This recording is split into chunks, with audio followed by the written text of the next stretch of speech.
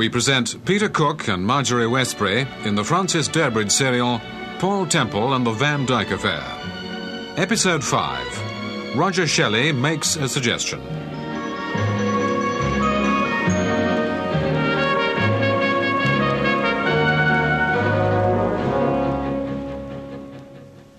Hold on a moment. Vous êtes en ligne. Parlez plus fort, s'il vous plaît. Hello? Could Mr. Paul Temple take a personal call from London, please? What? Paul, what is it? But that's impossible. No one knows I'm here. Avez-vous entendu ce que j'ai dit? Can Mr. Paul Temple take a personal call from London, please? Yes, speaking. Is that Mr. Temple speaking personally? Yes, who is it? Who is it calling? It is Mr. Vandyke. Vandyke? Paul, what's happening? I don't understand it. There's a call for me from a Mr. Vandyke. It's ridiculous. Nobody knows we're here. I'm so sorry to keep you waiting, monsieur. What is happening tonight? Speak up, London, please. Your party is on the line waiting. Oh, mon Dieu, qu'arrive-t-il ce soir? Will you please speak up? Your party is waiting for you. Oh, un moment, s'il vous plaît, monsieur. Paul. Wait a second, Steve. I think they've cleared the line. Paul, I don't know whether you realise, but you're standing right in front of the window. What did you say? You're standing right in front of the window. It looks to me as if the phone's been moved. No, I believe you're right, Steve. Surely it ought to be over here on this table. Yes, this does seem a silly place for a telephone, and the flex is stretched. Ah! Good. Oh, Paul. Keep back, Steve. But Paul, you're hurt. It's only my arm. Oh, Paul, let me help you. Keep away from the window.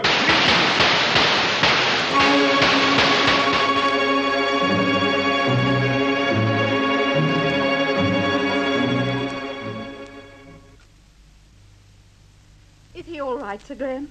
Steve, I thought you left the hospital ages ago. Well, I did go back to the hotel, but is he going to be all right? Who? Temple? You'd better ask him yourself. What do you mean?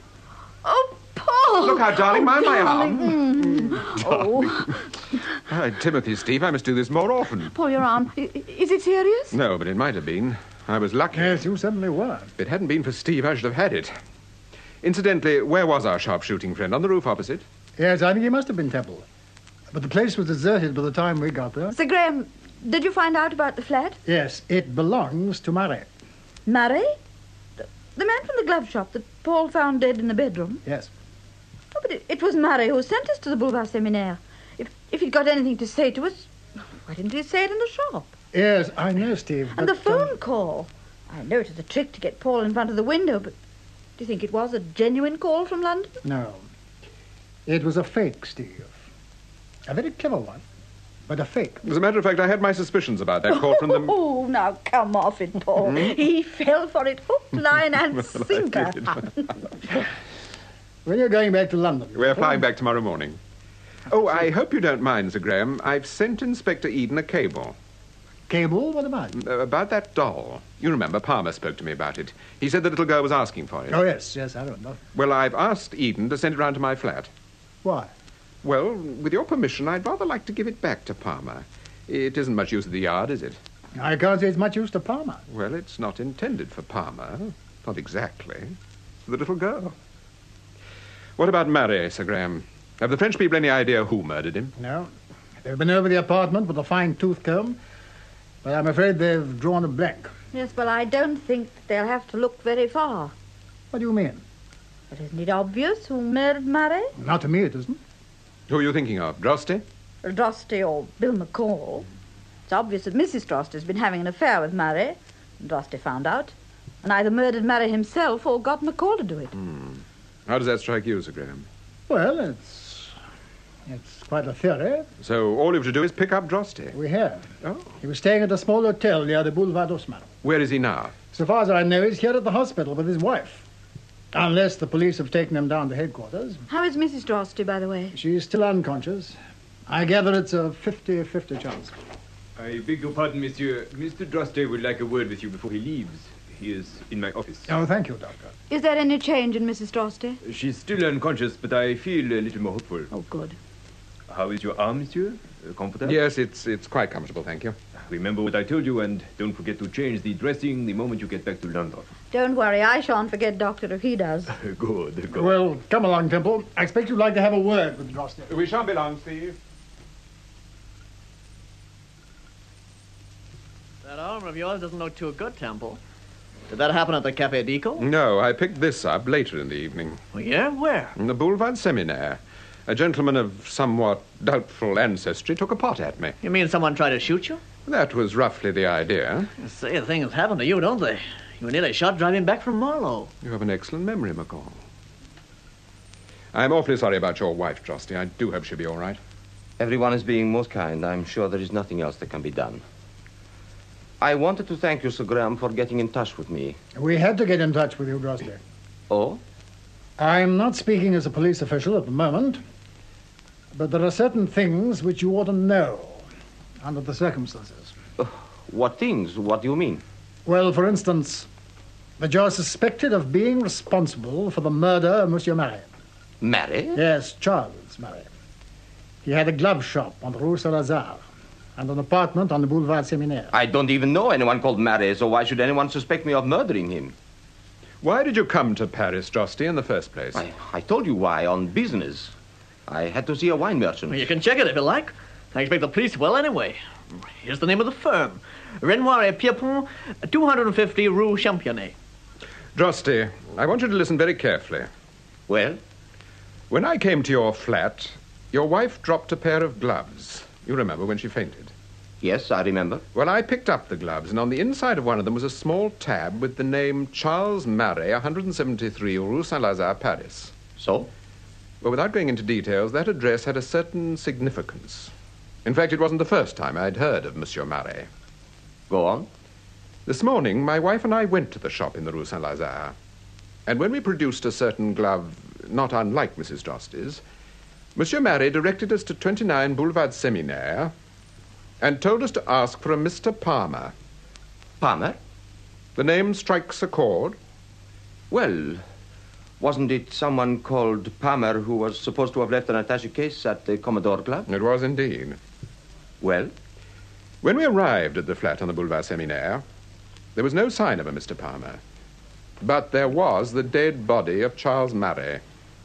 It was not, I assure you, a pretty sight. Well, so what? Mr. Drosty's already told you that he didn't even know Marais, so what's all this about? Wait a moment, McCall. Forgive me, old man. Perhaps I am a little dense, but why are you telling me this? Because we want you to know the facts. The police haven't finished with you, Drosty. There'll be a lot more questions. Mr. Drosty's not frightened of the police. Why should I be? Well, supposing the police believe that your wife was in love with Charles Marais, that you came to Paris with the intention of murdering both your wife and her lover, that your first attempt was at the Café Dico, and having missed Marais at the café, you made a second and successful attempt at the flat. Is that what the police really think? It's a possibility you've got to face. Well, what would your answer be to such an accusation? There's only one possible answer. The truth. You're quite right, Temple. I didn't come to Paris on business. I came to find my wife and try to reason with her. Shut up, don't be a fool, Drosty. Be quiet, McCall. I know what I'm saying. Look, you've been very frank with me, and I'm going to be equally frank with you.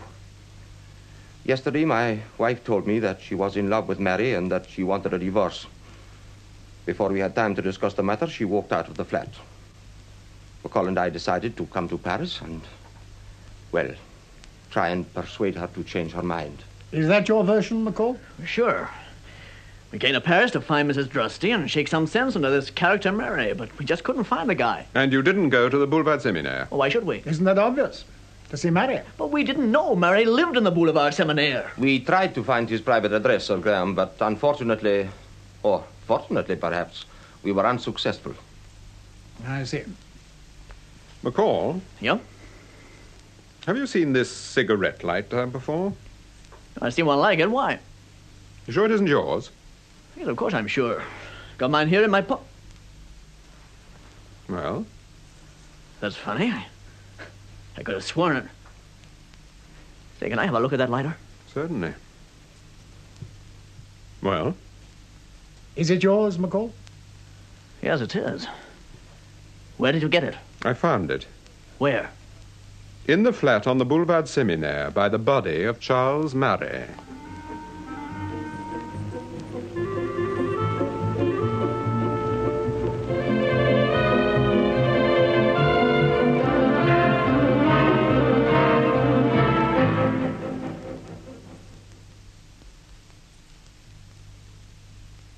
careful, Steve, careful. Paul, don't be stupid. I've got to get this sticking plaster off your arm. Yes, darling, but you don't have to pull it off. But that's precisely what I have to do. The doctor said the best thing was to get hold of the plaster and give it a very quick tug. Well, never mind what the doctor said. It's my arm, remember, not his. Stop, Really, stop. Paul, I hardly touched you. Touched me, ye gods. If this was in one of your novels, the detective would be sitting back with a firm, determined expression on his face. He wouldn't flinch an inch. Well, it isn't in one of my novels, so just remove the plaster, darling. And if you can manage to leave a particle of skin, I shall be very grateful. Now, look, just a minute. Now, does that hurt? Yes. Haven't started yet? No, it's subconscious. Subconscious, my foot. Now. Ooh, Steve. It's off. And you never felt a thing, did you? Would you mind passing my dressing gown, Miss Nightingale? Excuse me, sir. Yes, Charlie? Inspector Eden's here, sir. Oh, hello, Inspector. Come in. Thank you. Good afternoon, Mrs. Temple. Good afternoon, Inspector. Did you have a nice trip back? Thank you. My husband's arm was a bit troublesome, but apart from that, it was excellent. Oh, yes, I was sorry to hear about your arm. I hope it's going along all right. Yes, I'm in good hands, Inspector. Tell me, have you heard from Sir Graham? Yes, he was on the phone about an hour ago. He's due back tonight. I suppose he told you all the news. Yes. Oh, by the way, the French people have released Drosty and McCall. Oh? You thought they'd hold them? Yes, I did. Well, apparently the actual time of the Marriott murder has been established. And both Drosty and McCall have produced an alibi. I gather it's pretty foolproof, or the French police wouldn't have released them. No. And the cigarette lighter? Well, according to Sir Graham, McCall still can't account for the lighter. Oh, I've brought the doll. I understand you'd like to give it back to Mrs. Desmond. Yes, if you've no objection, Inspector. No, we've no objection. We've finished with it at the yard. Good. Now, tell me about Miss Millicent. Well, not a great deal to tell. She was picked up out of the Thames at 4 o'clock on Tuesday morning. According to Dr. Gillespie, she'd been dead the best part of a week. Was she murdered? Well, Gillespie wouldn't commit himself. There aren't any signs of violence. On the other hand... How did she get into the water in the first place? Exactly. Who identified the body? Shelley did. Shelley? Yes. He was staying at Marlow. We sent for him as soon as the body was discovered. Well, after you left for Paris, I had a talk to Shelley. As a matter of fact, he came along to the yard with that note he was supposed to have received from Miss Millicent. Yes, I know. Well, we checked the note, made the usual tests, and were convinced it was genuine. But of course, it can't be. Not if Gillespie's right. And Miss Millicent's been dead the best part of a week. Was the note dated? No. Well, then how do you know that it wasn't written before she died and posted later? It wasn't posted. It was delivered by hand. And the ink test showed it was written about 24 hours before Shelley received it. Would you trust him, Inspector? I don't know. I should imagine he's quite unreliable. For one thing, he's always chopping and changing. How do you mean? Well, in the past 10 years, he's been an actor, a professional dancer, and believe it or not, a dress designer. Does he do very well out of this Mother's Help Bureau, or whatever he calls it? He must do fairly well. He seems to get about quite a lot, and he's got this cottage down at Marlow. I should imagine he's got a private income. Yes. Temple, I've been meaning to ask you... Yes, Charlie? Mr. Palmer's here and Mrs. Desmond. I popped them into the drawing room. Was that okay? Yes, that's all right, Charlie. Okay, Mrs. T. Were you expecting Palmer? Yes, he's called for the doll. Oh. Do you mind if I have a word with him? No, of course not. Come on, Inspector. All right.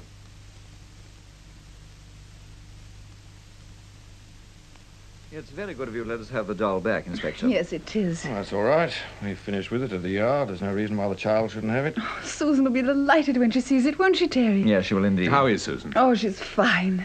But I'm sure she's been missing the doll. Yes, it's funny how some kids get attached to things, isn't it? Yes. I remember when I was a kid, I had a kangaroo. I used to call it Corky. We were quite inseparable.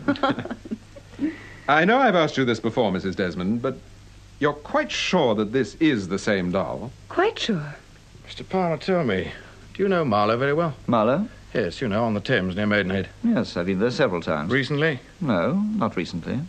Isn't that where you found Miss Millicent? Yes. Oh, I see. Well, I can assure you that you know a great deal more about the murder than we do, Inspector. We didn't even know that Miss Millicent had been found until we read about it. Isn't that so, Mary? Yes, of course. It hasn't yet been established that Miss Millicent was murdered. What do you mean? Well, she was drowned, of course, but whether she was... Of course Miss Millicent was murdered. She must have been, or... Go on, Mrs. Desmond. Well, if she wasn't, what else could have happened? She might have committed suicide. You mean she kidnapped the baby, suddenly realized what she'd done, returned the child, and then committed suicide? Yes. Well, it's a possibility, I suppose. And why was the doll delivered to the Commodore Club?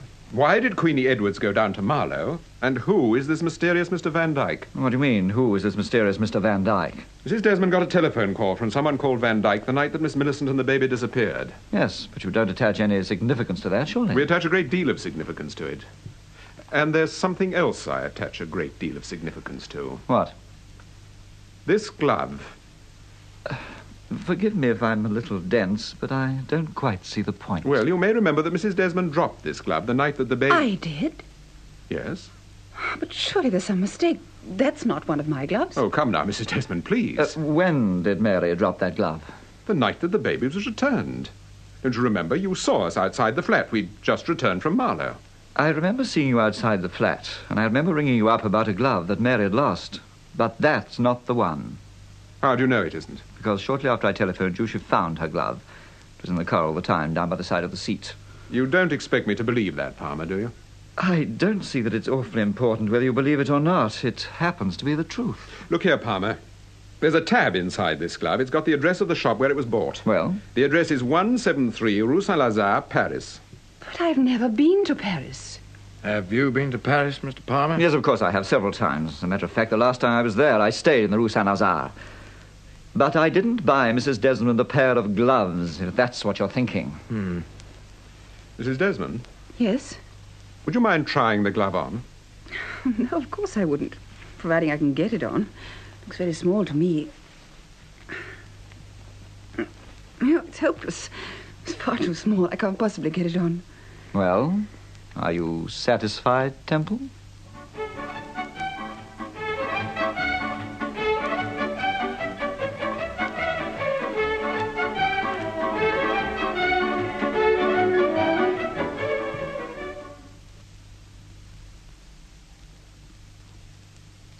Paul, you spilled some coffee on the tablecloth. I wonder I haven't spilled it all over my suit. This bandage is far too tight. The doctor said... He doesn't know what he's talking about. I'm taking this wretched thing off this afternoon, Steve, doctor or no doctor. Oh, dear. You really are the limit when you've got anything the matter with you. Paul, now, do you think that Mrs. Desmond was telling the truth? Do you think that was her glove? Yes, of course it was. Well, then why on earth didn't it fit her? For the simple I say, isn't Charlie in? He is, as far as I know. Well, then why on earth doesn't he answer the door? Probably in the kitchen. Probably asleep. Oh, you are in a mood this morning. It's all right. I'll answer it. Oh, good morning. Good morning. Is Mr. Temple in, please? Yes, he is. But My name is Shelley. Do you think I could have a word with Mr. Temple? Well, I know it's frightfully annoying having callers at this time of day, but it is important. Oh, well, won't you come in, Mr. Shelley? Oh, thank you very much, Mrs. Temple.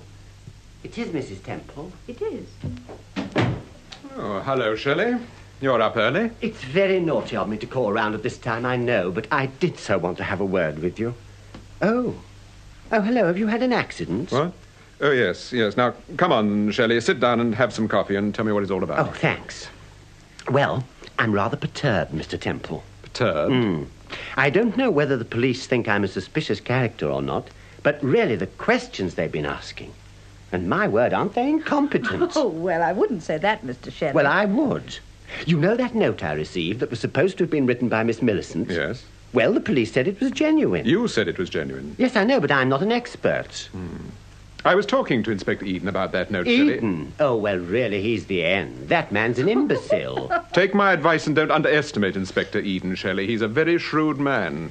You know, Mr. Shelley, although that note wasn't written by Miss Millicent, you can't dismiss it as being completely unimportant. Oh, but... After all, it did reveal the identity of the murdered man. The man at Marlow, I mean. I don't dismiss the note as being unimportant, Mrs. Temple. On the contrary. But why? Why, for goodness sake, was it sent to me? Isn't it obvious why? No. The person who wrote that note considered you an important character in this affair and thought it worthwhile to send you a friendly warning. What was it the note said? The man you met at Marlow, the man who called himself Baker, was Harry de Wolfe. Let that be a warning, Mr. Shelley. Yes. But a warning against what? It isn't as if I knew that fellow, the one that was murdered. I'd never set eyes on him until I met him at the Wordsworth. Shelley, supposing we get to the point, what exactly is it you want to see me about? Well, Go on. You'd probably think this is rather ridiculous, but when I realized that Miss Millicent couldn't have written the note, I began to wonder if the whole thing was some kind of practical joke. Why should it be a practical joke? Well, I've got a friend, Marion Faber. The artist? Yes. Do you know Marion? No, but I've heard of her. She's a well-known portrait painter. That's right. Didn't Miss Faber dine with you the night you invited Baker, rather de Wolf, to teach you canasta? Yes, that's right. She was at the cottage when Baker telephoned to say he couldn't make it. Well, go on. Well, you see, Marion's a darling, really, but, well, she has the most malicious sense of humour, and she adores practical jokes. Oh, you're surely not suggesting that Miss Faber sent you that note as a practical joke. Well, it's just the sort of thing she would do. Besides, she knew I was worried about the Miss Millicent business. Yes, but what makes you think that Miss Faber could copy Miss Millicent's handwriting? Oh, Marion could do that all right. As a matter of fact, that's what put the whole idea into my head. Really? Well, you see, she used to do that sort of thing at parties. What? Copy people's handwriting, I mean. She really is astonishingly good. Yes, but how could she get hold of a sample of Miss Millicent's handwriting? And how did she happen to know the identity of the dead man, the wolf? Exactly, Steve. Oh, dear. I'm afraid I never thought of that. Where does Miss Faber live? At Marlow? No, at Bourne End. She's got a bungalow, a lovely place. She's disgustingly rich. Well, I think it might be a good idea if I had a word with her. Oh, I doubt if you'll get much help from her. The only time Marion feels like talking is when she's painting, and then she certainly can natter. All right, I'll make an appointment for a sitting. She can paint me and talk to me at the same time. Oh, I'm sure you'll make a lovely picture, darling.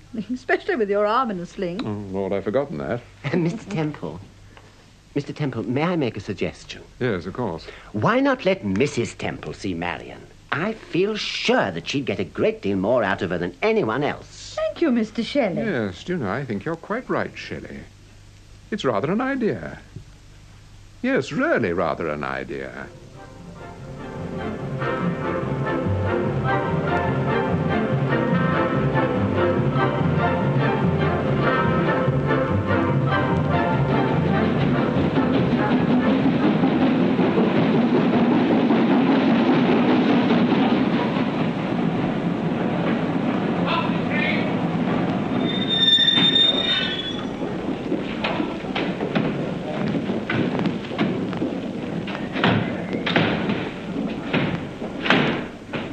Mrs. Temple? Yes?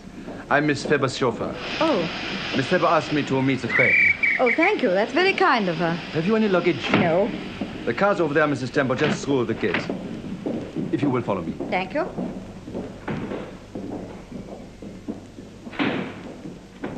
This is the car, madame. How far is Miss Faber's place from here? Oh, it's about 4 miles. But it's rather difficult to find if you haven't been down here before. Oh, well, I'm very glad Miss Faber sent the car. I should probably have caught the wrong bus or walked in the opposite direction or something. Yes. Seems to be quite a habit of mine these days. I'll move those parcels off the back seat and then you can get in. Oh, please don't bother. I can sit in the front with you. Oh, thank you. By the way, haven't I seen you before somewhere? I don't think so, madame. What is your name? France, madame. Louis France.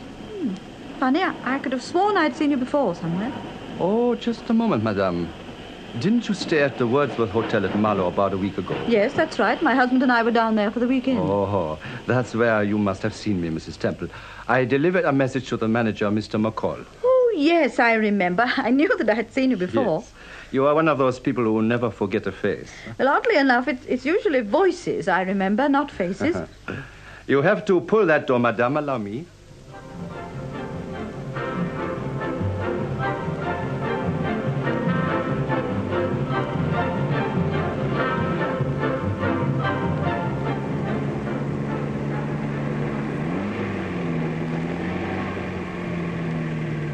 How much further have we to go? About 1.5 miles. Do we drive by the river all the way? Yes. Seems a very long 4 miles. It's probably near 5 from the station. We always reckon about 20 minutes. When we get round the next bend, you'll see the cottage on the top of the hill. You mean Miss Faber's cottage? Yes. Oh, I thought she had a bungalow. No, madame, a cottage. It's one of those, what do you call it, Tudor cottages with a thatched roof. Thatched, is that the right word? Yes, that's the right word. How long have you worked for Miss Faber? Oh, nearly 2 years now. And before that? Oh, before that, I was all over the place. Abroad? Yes, abroad. Which part? Zurich, Copenhagen, Oslo, oh, you know. Paris? No, I've never worked in Paris. But you've been there. No, never. I think you have. What do you mean? You've been to Paris quite recently. What are you talking about? I'm talking about the Café Dico. Surely you remember the Café Dico? I don't understand what you mean. Oh, I'm surprised, Mr. Franz. Don't you remember a rather disreputable individual selling newspapers and pretty postcards? You recognized my voice. Yes. I knew you would. I told Vandyke you'd recognize my voice. Now, listen, I don't know what your game is, but... Oh, look, don't be a fool. Stop the car. Take your hands off the wheel. You heard what I said. Stop the car before it's too late. Stupid little fool. All right, you asked for it. Oh, you! For heaven's sake, be careful, or you'll turn the car over. I'll teach you to strike me. Take your hands off the wheel. Look out!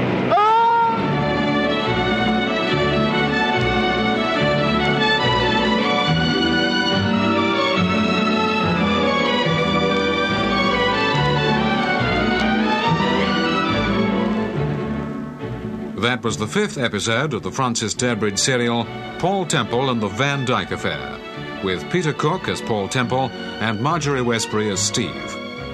The part of Inspector Eden is played by Frederick Treves, Mary Desmond by June Tobin, Bill McCall by John Scott, and Roger Shelly by Richard Herndl. Production for the BBC was by Martin C. Webster.